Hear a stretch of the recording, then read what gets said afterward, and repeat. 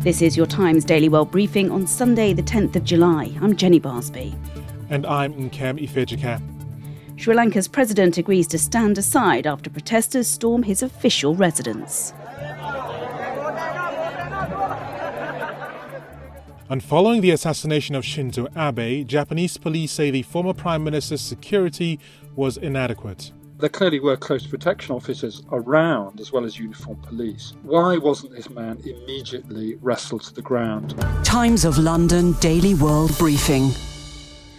The president of Sri Lanka, Gotabaya Rajapaksa, says he's going to step down after protesters stormed his official residence and set the Prime Minister's house in Colombo on fire.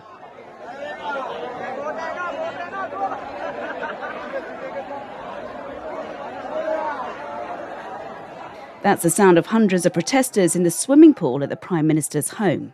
The country's parliamentary speaker made a televised announcement after months of largely peaceful anti-government protest over the country's dire economic situation dramatically escalated. I personally informed the President about the decisions made at the party leaders' meeting today. He agreed to implement those decisions. He informed me and asked me to tell the country that he will resign on July the 13th, Wednesday, to ensure a peaceful handover of power. Therefore, there is no need to destabilise the country any longer.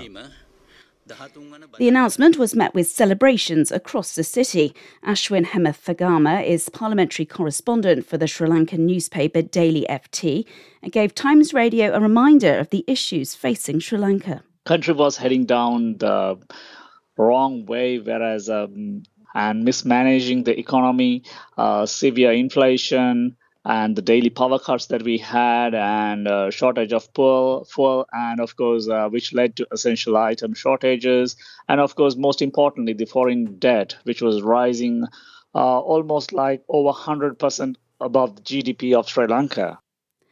After these latest events, the United States has called on Sri Lankan leaders to act as swiftly as possible to resolve the country's economic crisis.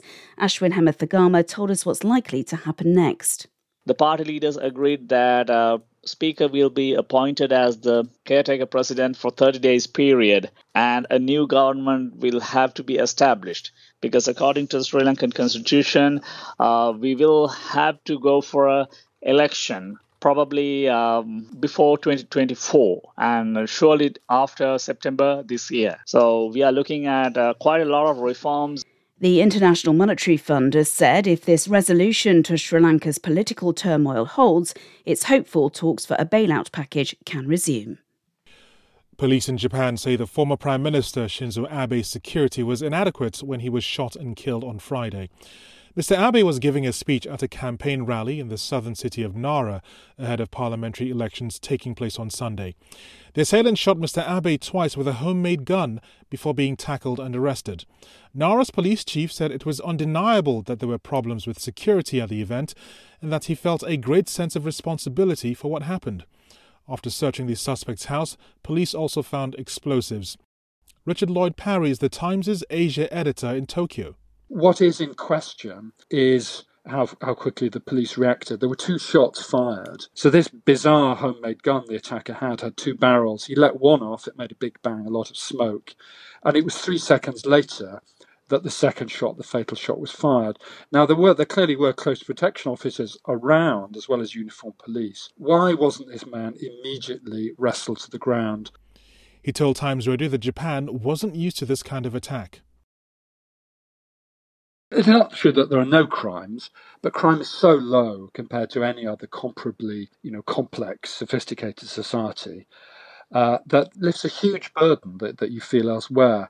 Now, clearly this was an unusual crime. It was a political crime in some measure, whatever the actual motives. But it will be sad, if suddenly we have to, waste time being frisked and go to metal detectors and all that.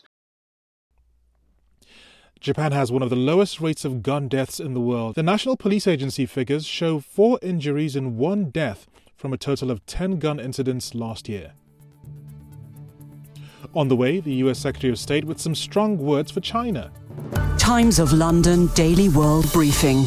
Now for the latest developments in the war in Ukraine. At least 10 people have been killed after Russian rockets hit a 5-storey apartment block in Ukraine's Donetsk region.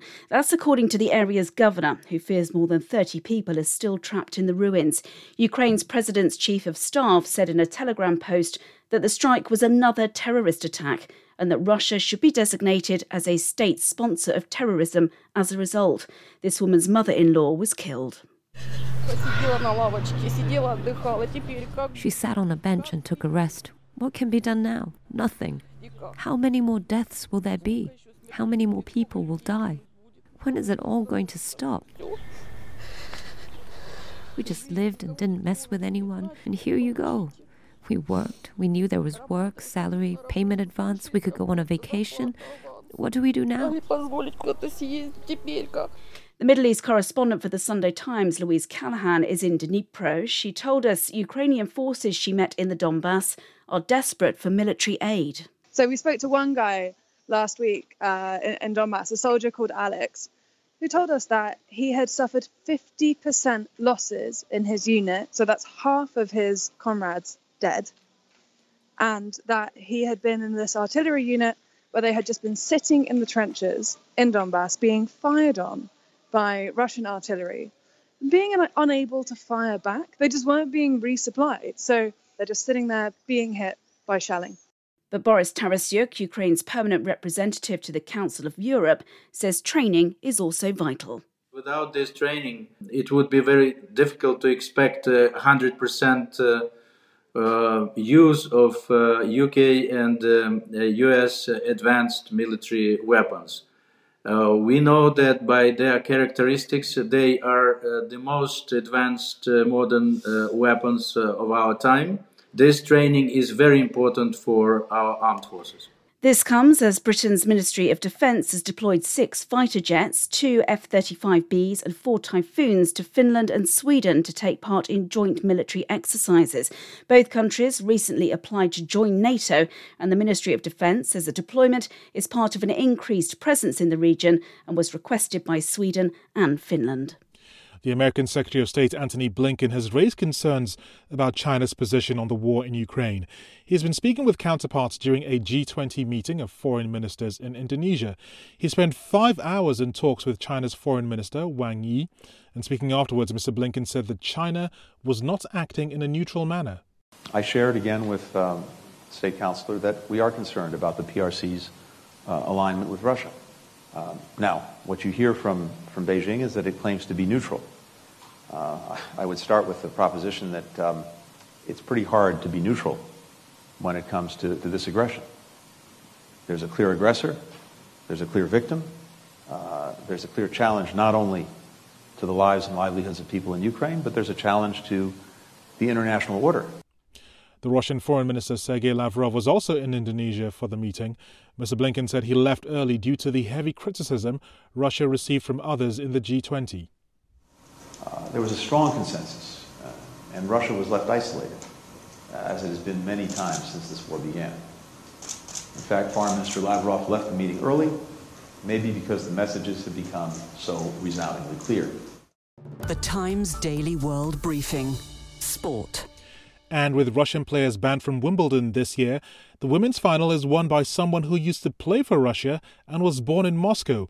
With the details, here's John Jackson. Yelena Rybakina is the women's ladies tennis champion despite being born and reportedly living in Moscow. Russian and Belarusian players are banned from this year's tournament following Russia's invasion of Ukraine. But Rybakina switched her allegiance to Kazakhstan in 2018 for better funding and support. Her opponent in the final, Tunisia's Ons Jabeur, was hoping to become the first African woman as well as the first Arab to win a major, but fell short despite winning the first set. Rybakina's celebrations were calm compared to most, but she thanked her team and the Southwest London crowd after the match. I didn't expect that I'm going to be, honestly, in the second week of Grand Slam at Wimbledon. And to be a winner, I mean, it's just amazing. And I honestly don't have words to say how happy I am. The men's final takes place this afternoon on centre court. Serbian Novak Djokovic could win his 21st Grand Slam crown, but standing in his way is controversial Australian number 1 Nick Kyrgios.